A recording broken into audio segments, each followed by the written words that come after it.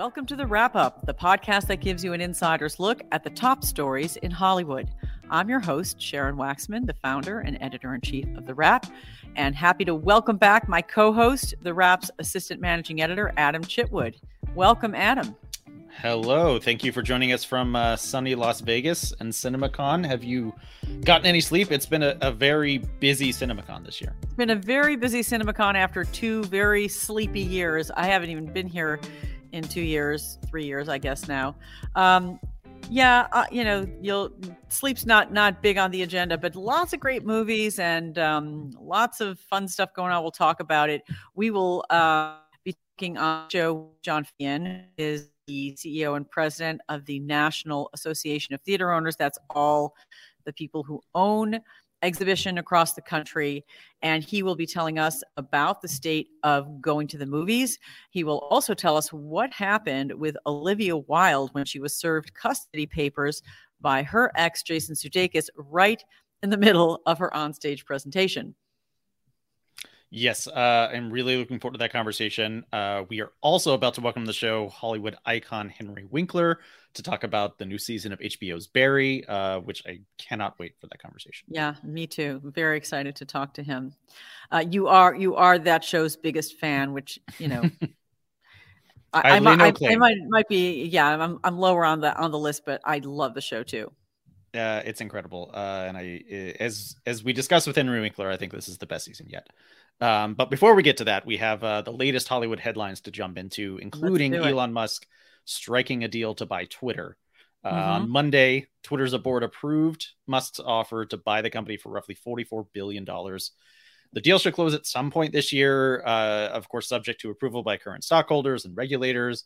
And now Musk wants to take the company private. And he said he's buying it to preserve free speech. Not everyone is buying that. Sharon, you wrote about it in a wonderful column this week. Thanks. What's going on here? Yeah, well, I think the whole thing is very much through the looking glass and takes us into territory that we really have not encountered before. So, look, a single person, Elon Musk, who is currently the richest person in the world, coming up with $44 billion that he can borrow, that he can leverage his Tesla stock and his other assets to be able to buy Twitter after making this, approach as essentially a hostile takeover to the platform that he uses a lot all the time himself, and has used it. He's gotten in trouble with the SEC for tweeting about stuff that changed the Tesla stock price, et cetera, et cetera. But the idea that a deal like that can happen, and it happened over a weekend, is very new territory. And then the other piece of it and this is what I wrote in my Waxword, is it's very discomforting to think about a single person owning a platform where something like, I believe there's like 300 million subscribers in the United States. Of course, you can't access all of them at any one time because it goes by account. But it is a level of power, media power, in the hands of an individual who is unelected, who is private, if he takes a company private, has no accountability whatsoever, is very disturbing to think about. And I don't care what a nice guy he is. I don't care what a cool guy he is, what an innovative guy he is, how entertaining he is.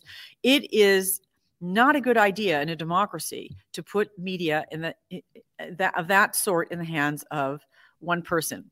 When I say of that sort, what I mean is social media, because we don't regulate social media at all as a public policy matter. We rely on the companies to regulate themselves.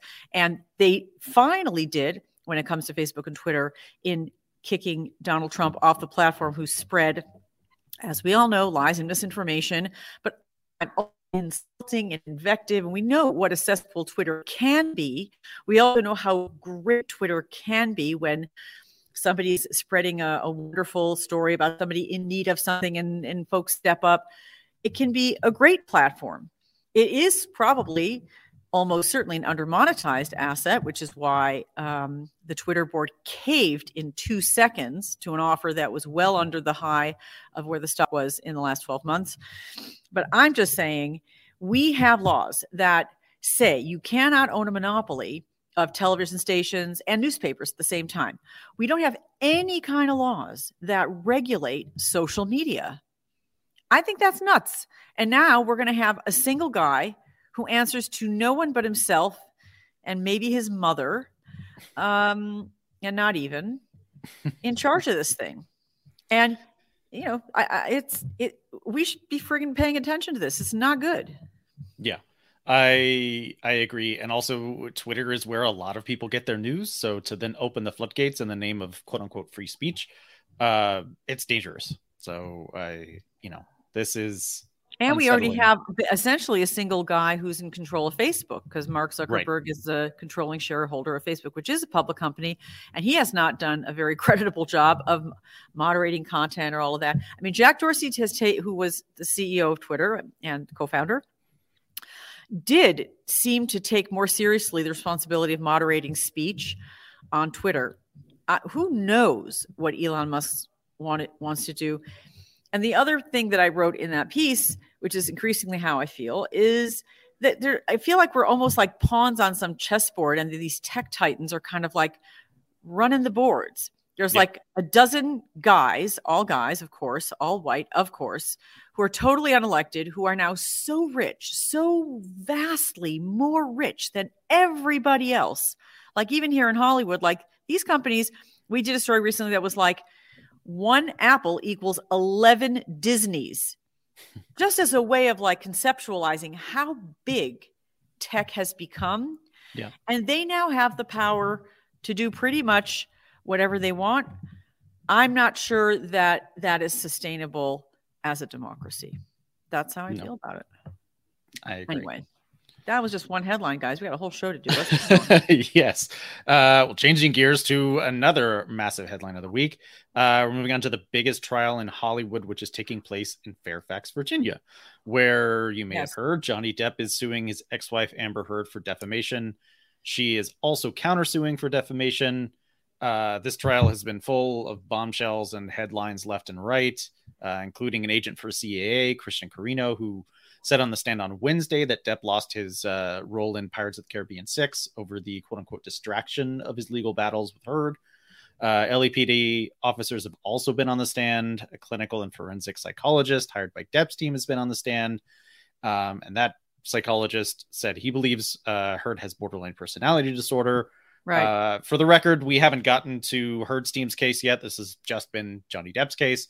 So her team has only been able to cross-examine, not to bring forward their own witnesses yet, which I imagine when that happens, that will be its own slurry of headlines. But this is, surely the biggest celebrity trial in years. Yeah. And it's ugly, and it's not something we want to know about our cinematic heroes. Right. And they both look terrible. Johnny Depp physically looks terrible, but just, spilling all this stuff that people don't want to know. I mean, we'll spend time on it because I think it is of interest to our readers. And of course, it's not like news, but it's the kind of train wreck you kind of can't, yank your eyes away from. But Ben Svetke wrote a really great column of just having observed the trial and sort of thinking about it, and how this reflects on sort of the end of celebrity and the end of movie stardom, which I really recommend to our listeners to go find and read. It's basically, that's the headline, that the Johnny Depp trial is the end of celebrity, with a little help from Will Smith, because, movie stardom was supposed to be about mystique and all the things that you want to know about the private lives of those people you idolize up on screen but don't know. And now they're way down in the dirt and spilling things that when we find out what their lives are really like, and cocaine and pills and, bottles of alcohol and severed fingers and poop in the bed. These are all just headlines. If you've missed them, you can look them up, but really, that's what I just told you is about what you're going to want to know about this sort of stuff, is going to mean the end of whatever we started in the 90s, right? The age of celebrity and paparazzi and TMZ and all of that. This is where it ends, in my opinion.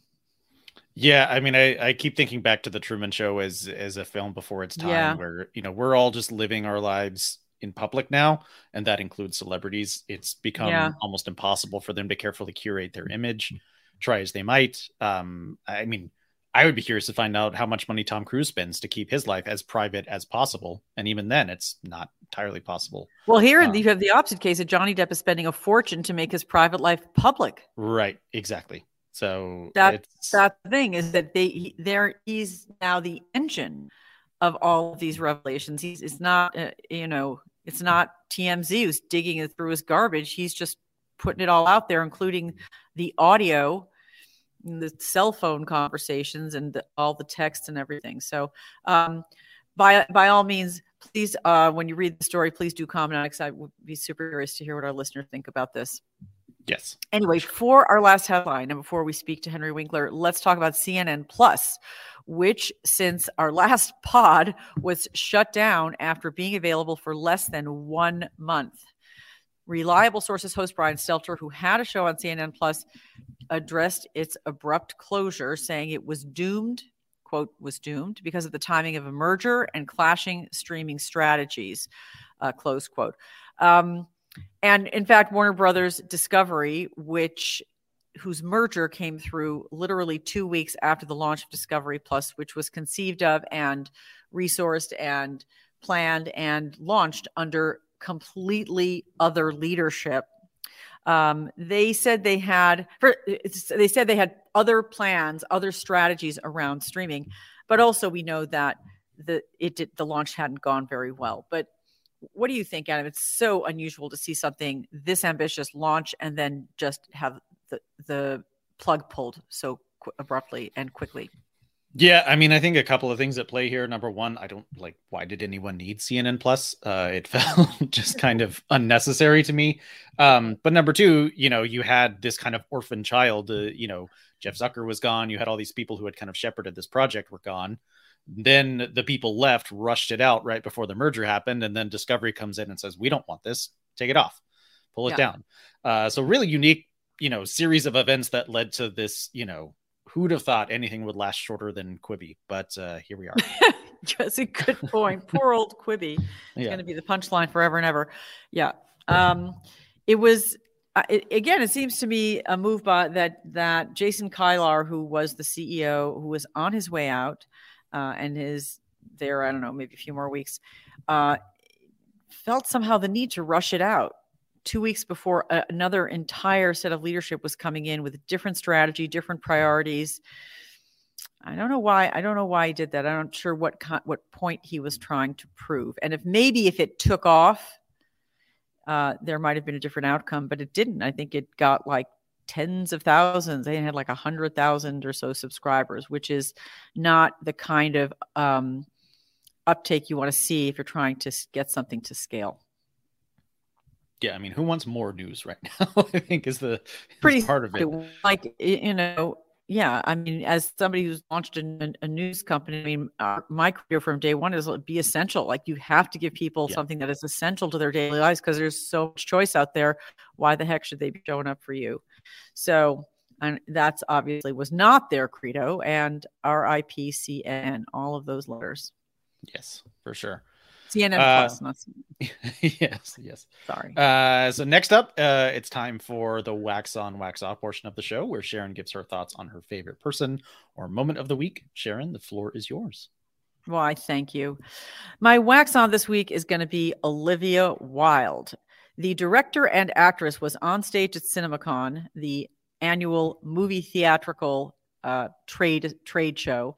She was presenting the trailer for her new movie, which she directed and she stars in, which is called, I never seem to remember the name of the movie. Sorry. Don't Worry, Darling. Don't Worry, Darling. I want to say sorry. Don't Worry, Darling. By the way, it looks really good. But she'd barely been up on the stage in front of about 3,000 people in this huge darkened auditorium when somebody walks up to the edge of the stage and hands her an envelope, which she took, a big manila envelope, like 8 by 11. She opened it. She looked inside.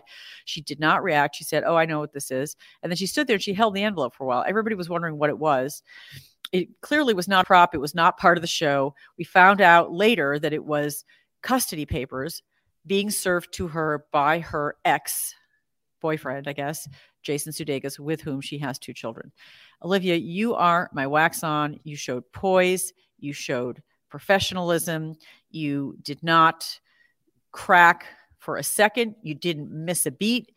And you did an amazing job under incredible pressure and having basically a flaming arrow shot at you in front of this huge room of strangers, and you presented your film, and your film looks great.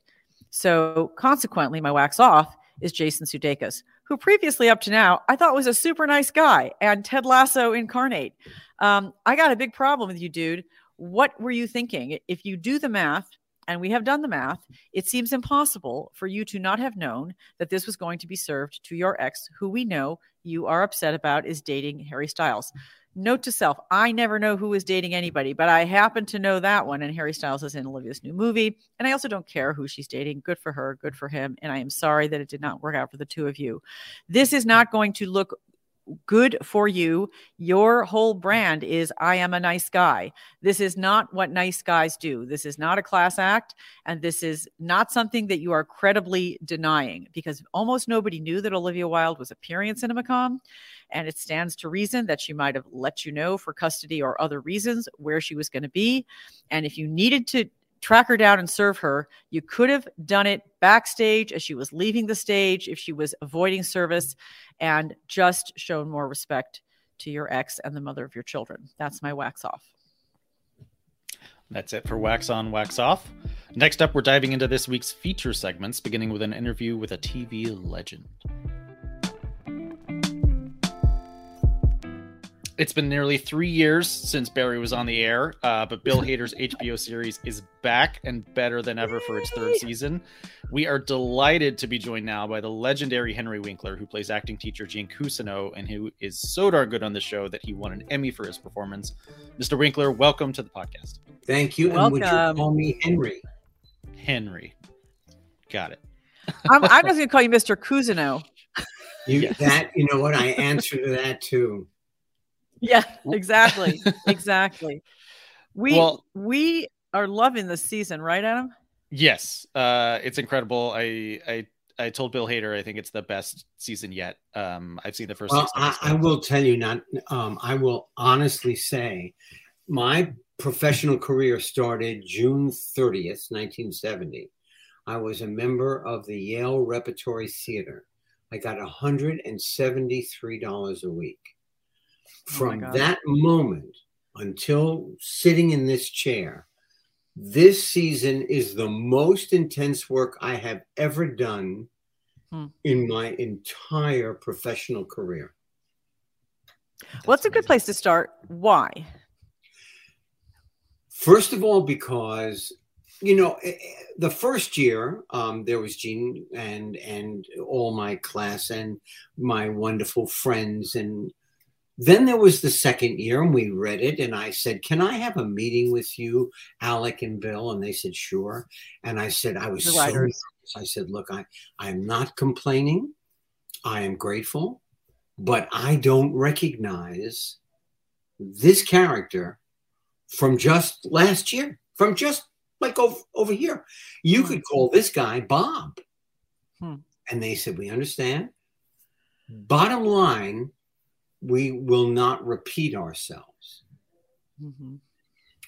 So these two unbelievably creative men push the limit. They also have a rule. There are no assholes, either behind or in front of the camera. And they keep to that. So they have a flying wedge of human beings whose only purpose is to make sure their vision is met. And then inside that structure comes the freedom for each of us to be whatever level of artist we've achieved. Well, let's talk. Adam, you want to go or you want me to go? Well, yeah, I just had a question because I know that you guys were like a week away from filming season 3 when the pandemic happened. God. And I know Bill said that they then, they went and started writing season 4, and then they went back and reworked the scripts for season 3. So how did that table read compare to when you finally got on set? Was there much change in the direction of your character or what was going on there? And What was that experience? Well, you know what it was? It was refined for the third season. Remember, we only read 2 scripts. Yeah. There was a lunch, you know, those aluminum pans with a studio lunch in it, and everybody was reaching in with their hands. The very next day, we came to read the next 2 scripts, and they said, "You're going to go home for 8 weeks." 3 years later. Oh my God. Oh my God. Well, I was going to walk it back and ask, when you read the character of Gene Cousineau originally, yeah. What did you think? Let's start with that, and then let's talk about how you conceive of him for this season. Originally, the first thing I thought was, you know, they asked me, "You're on a short list. Would you come in and audition? It's HBO. It's Bill Hader." I said, "Is Dustin Hoffman on that short list?" Because if he is, I'm not going in, because he's an Academy Award winner. I don't have a shot. They said, "No, he's not." I said, "Okay." But the first thing, without any hyperbole, it was unbelievably written. It was like amazing on the page. Mm-hmm.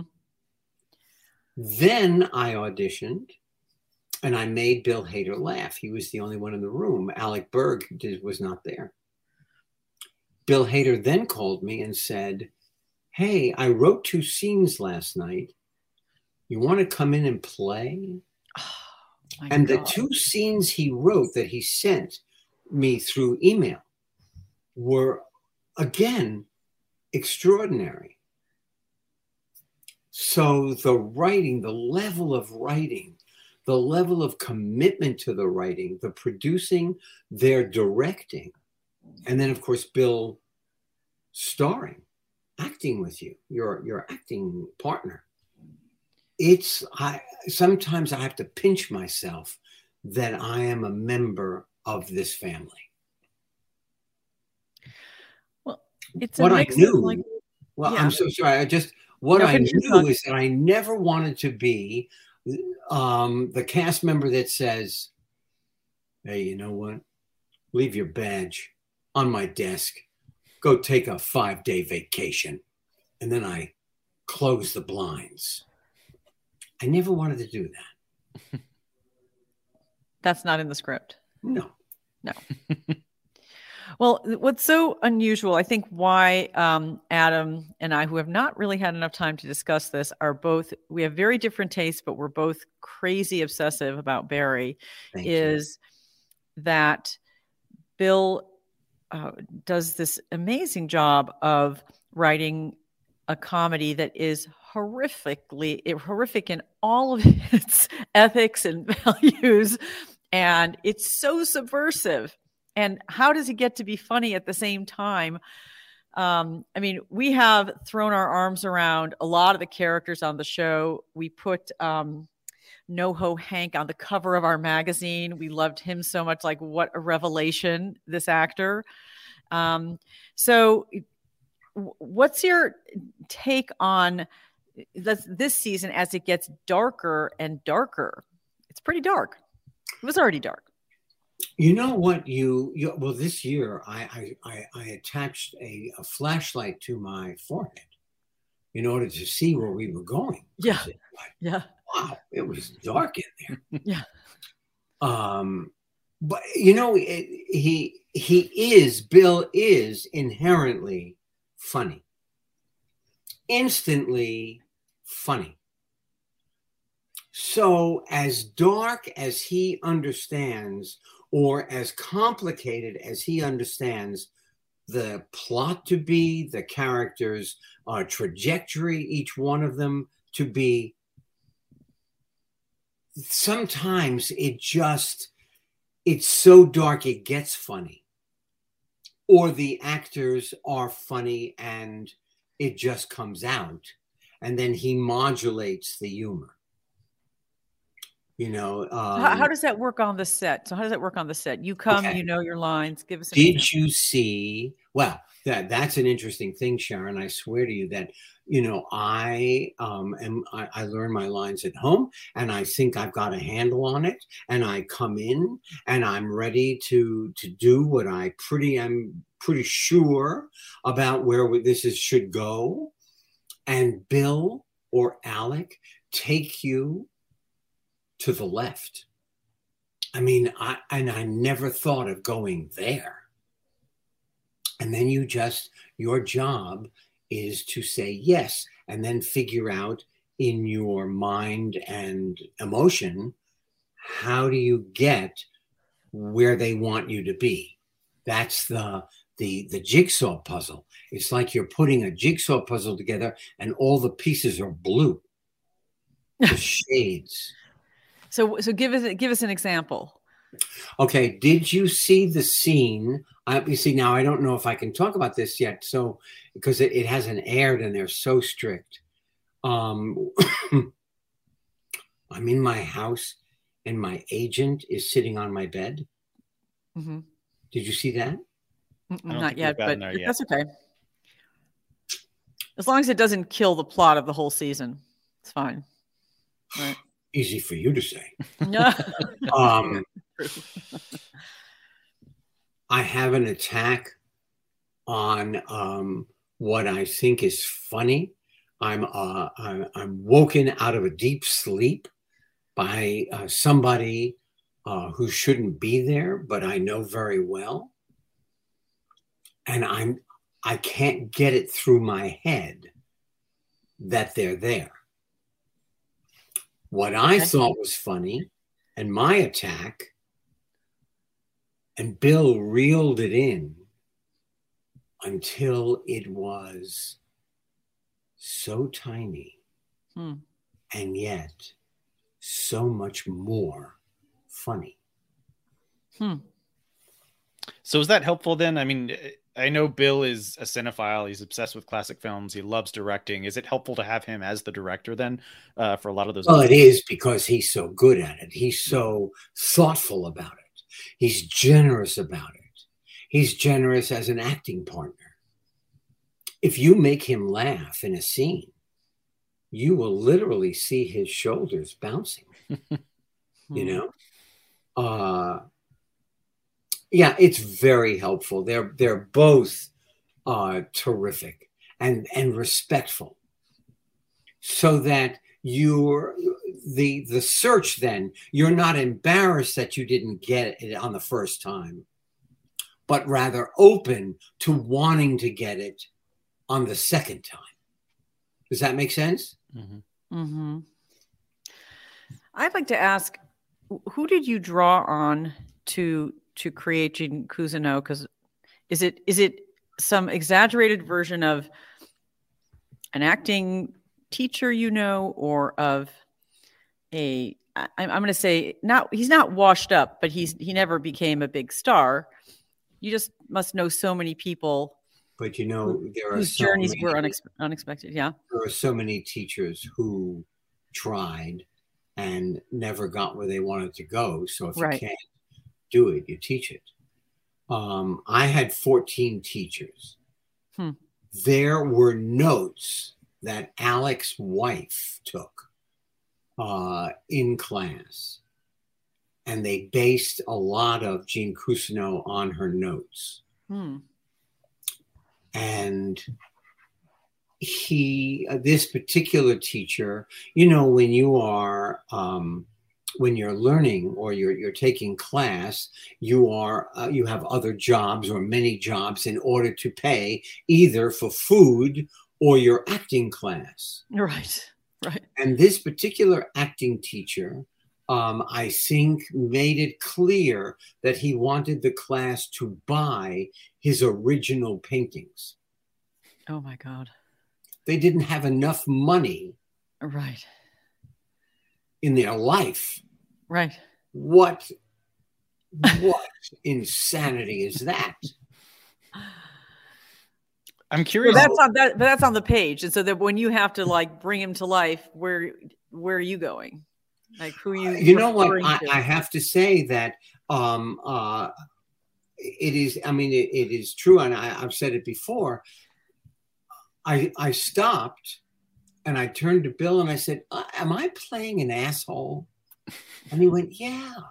I went, "Oh," because it's, you know, you can find the humanity. It's my job to find the humanity, and this is how open they were as a team in the beginning.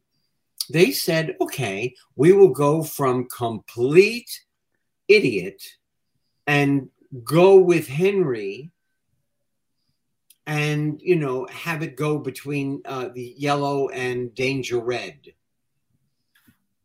I went, "Yeah, we can do that. The guy could be that."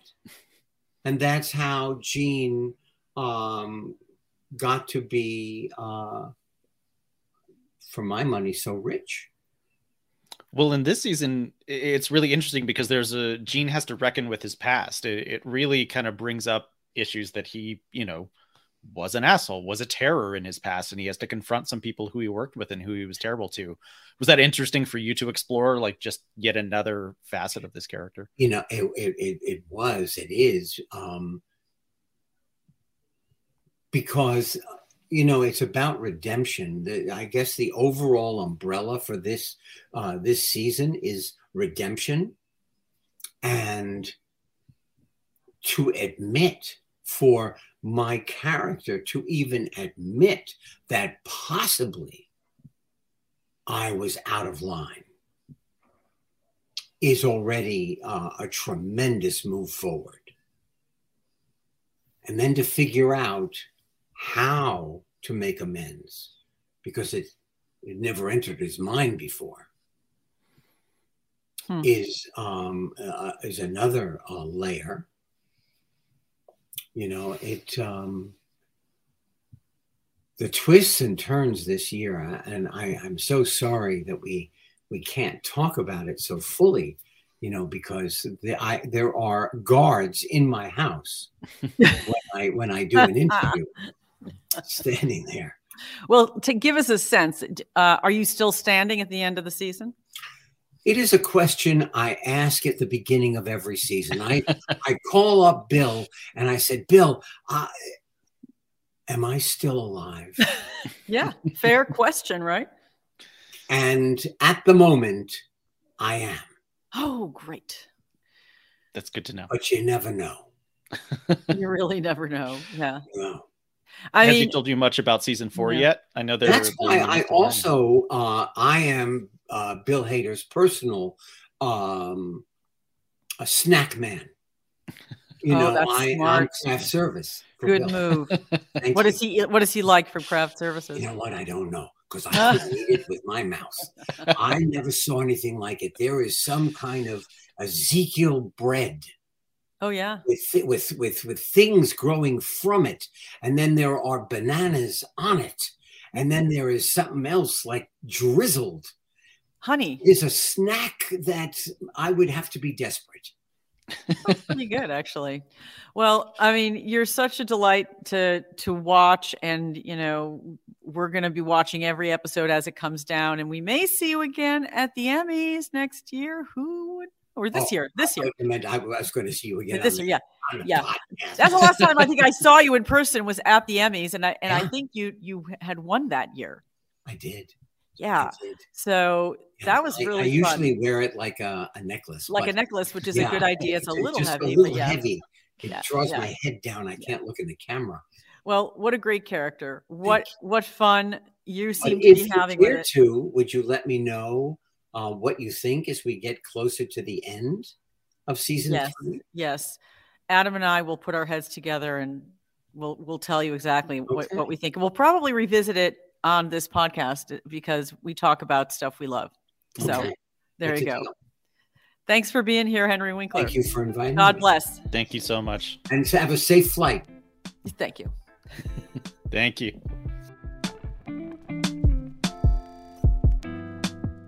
Sharon, I've been seeing the team's excellent reporting from CinemaCon. You are there, as we mentioned before.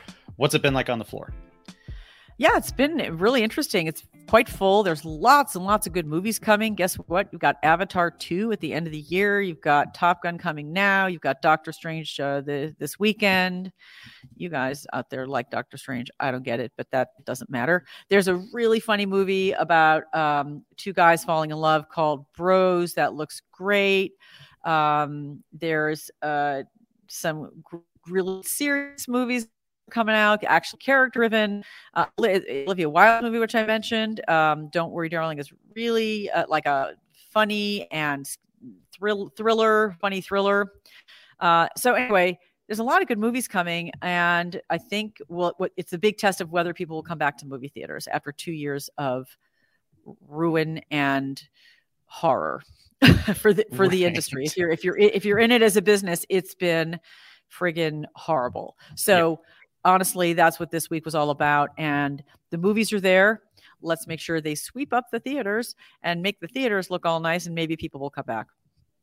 Well, and for a further deep dive into that, you sat down with John Fithian, CEO of the National Association of Theater Owners. Yes, I did. And the fun thing is, John and I have known each other for many years, and I have been arguing that theatrical is dying for many years, and I've been arguing that day and date is something that is inevitable because the theater owners have been fighting to keep streaming away from their theatrical windows so they could have a free and clear either 3 months or 8 weeks to get their movies out in theaters and get as much money from the box office as they could. The pandemic ended all of that. So we actually had some agreement on some things for the first time in a long time. John and I are usually arguing. Well, let's take a listen to that conversation now.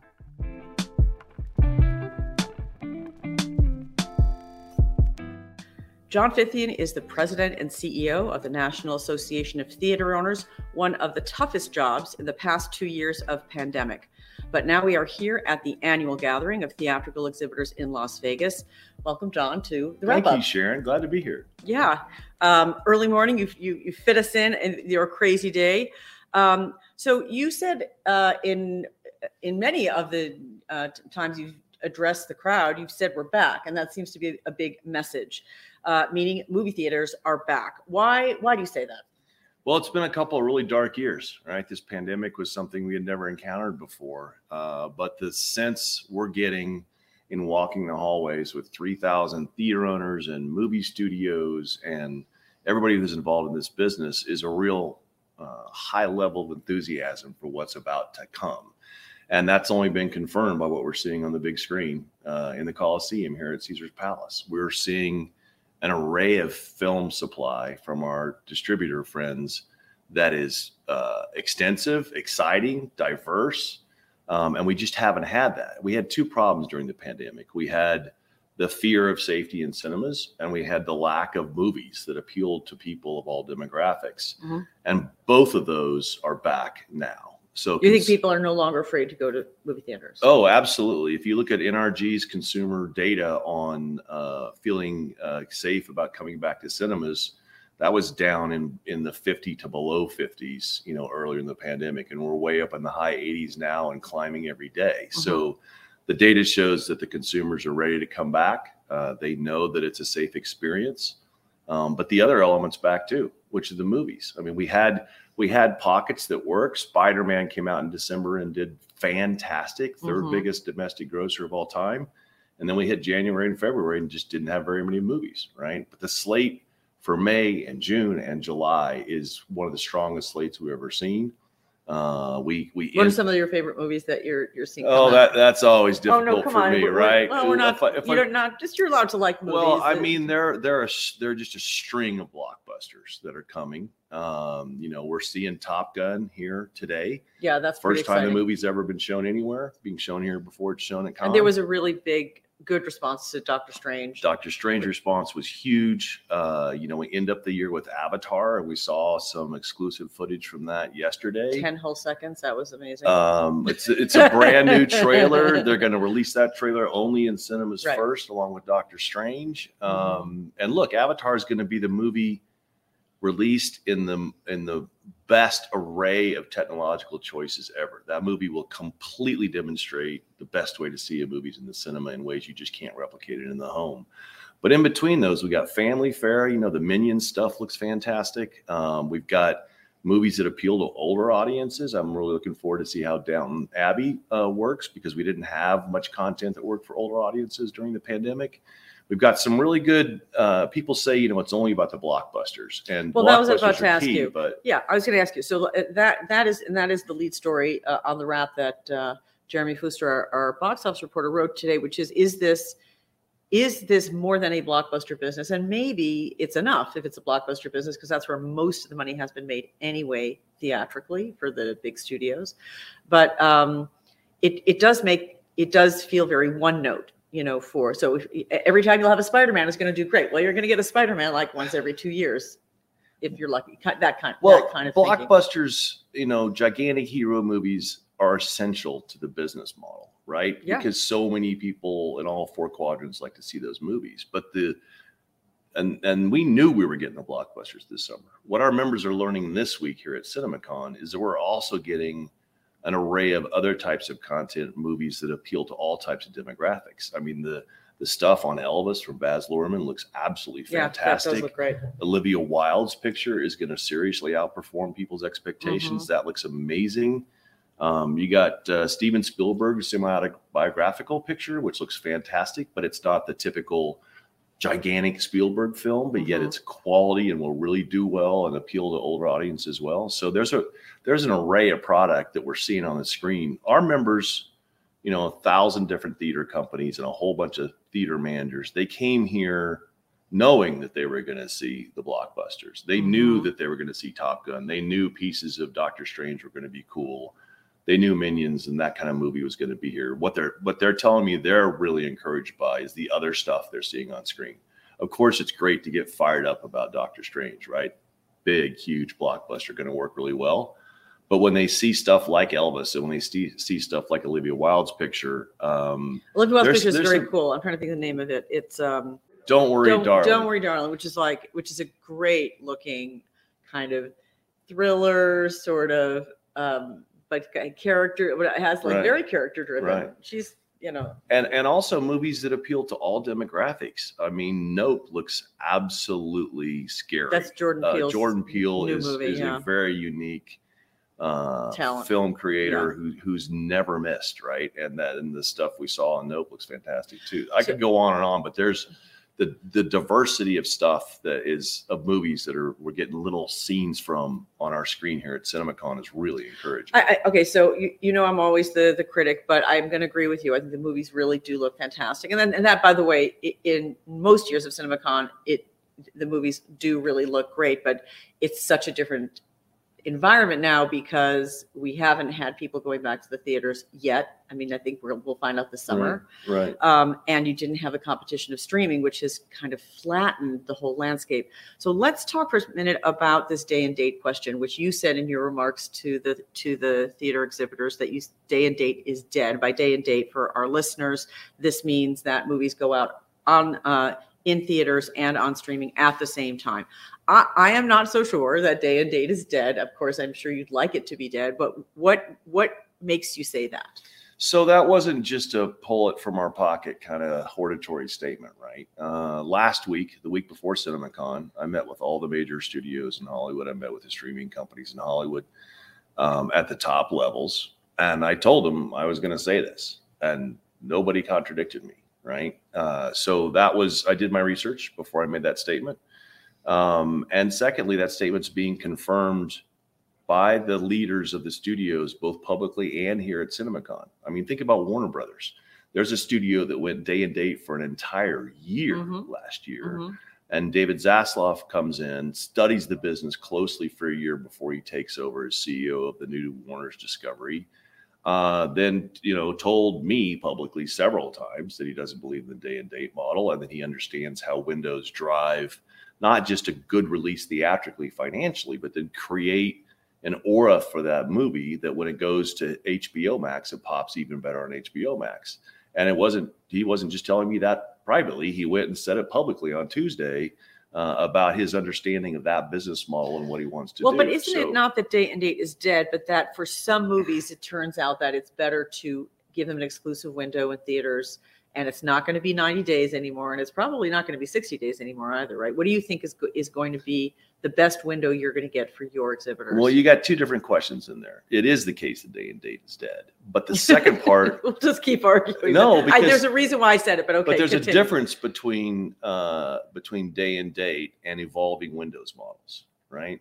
Okay. All of those were experimented with during the pandemic. Right, exactly. There was just no way to make the same kind of return on movies theatrically during the pandemic as there was before. Uh-huh. And so there were short windows, there were day and date releases, there were a little bit longer windows. Because we needed content so desperately, it was kind of like put on hold whatever the discussions are about the business models. Any way to get movies on screen, please get them on screen, right? And Warner Brothers actually did us a favor by putting a lot of content on screen, even though they went day and date too long.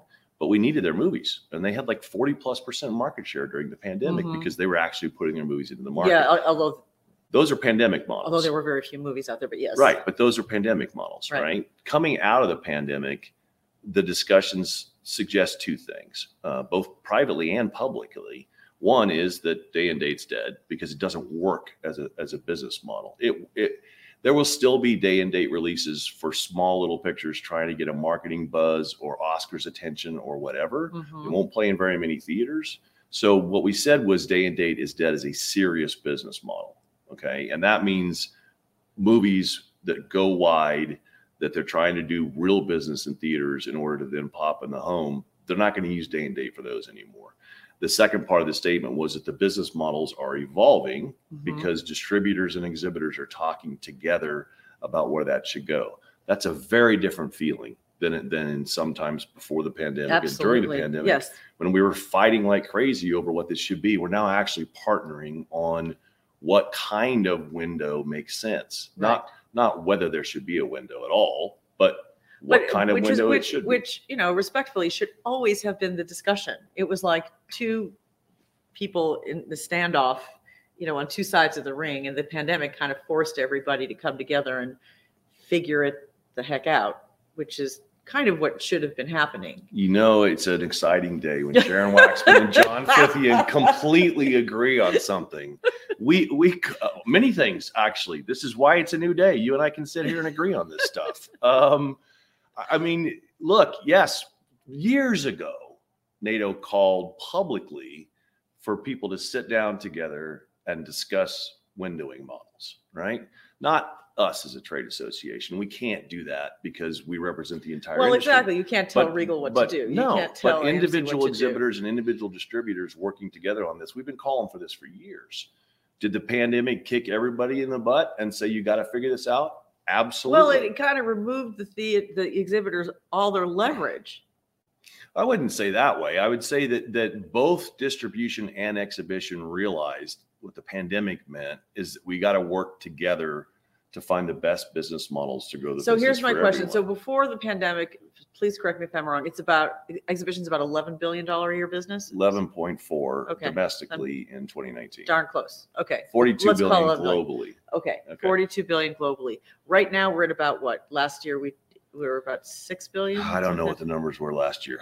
I'm going to say 6. I think that's what it is. Okay. Do you think that we'll get back to an $11 billion a year business and when? Not this year, probably. Absolutely, we will get back to it. And the only question is when. And look, you don't flick the lights back on in cinemas and go instantly back to where you were before. No, but every single major entertainment company has launched an enormous streaming service in the interim and has put an enormous amount of resources, and I mean billions and billions of dollars into producing content. That's why I'm asking. All right, let's get into the streaming question. But let me answer your box office question first. Coming back to the movies, momentum builds and it's cumulative. Why? Because people have been out of the habit of going to the movies during the pandemic. Right.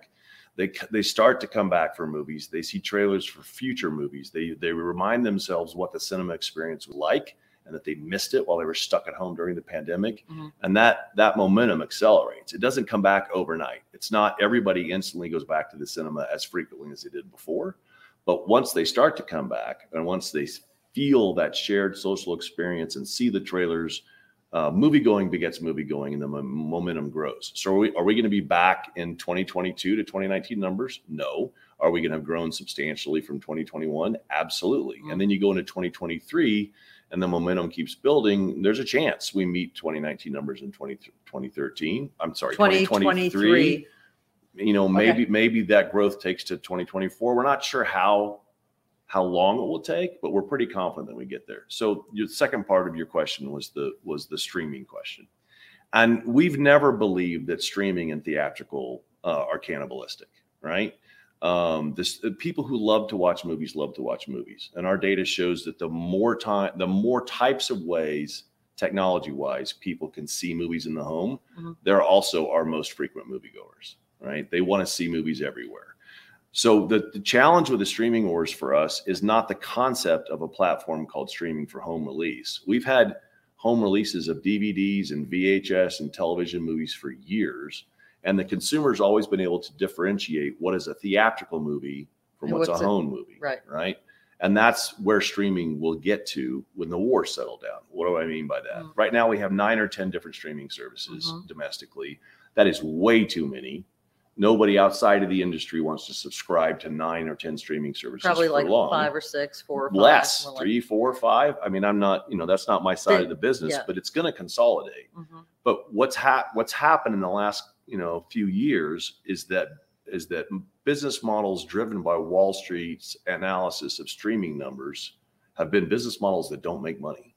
They're all about driving subscriptions. Right. You drive subscriptions, you drive Wall Street numbers, and eventually you got to get back to making money. Is my point. And once there's some consolidation in the streaming wars, and they get back to models trying to make money, then they see that you release good movies theatrically with the window. They also then do better on their streaming service. What's the appropriate window?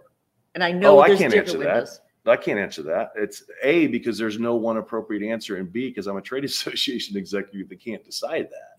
But they're all over the map. Spider-Man had 88 days, right? Several studios have talked about 45 days for a lot of pictures. Do you think that can slide in the moment you see a movie's doing well, and then, okay, we're going to hold it? I mean, you think that it'll actually be kind of movie to movie? If they're nimble enough, well, these are really smart people that distribute movies, and they know when they've got something that's going to have a longer run. Right.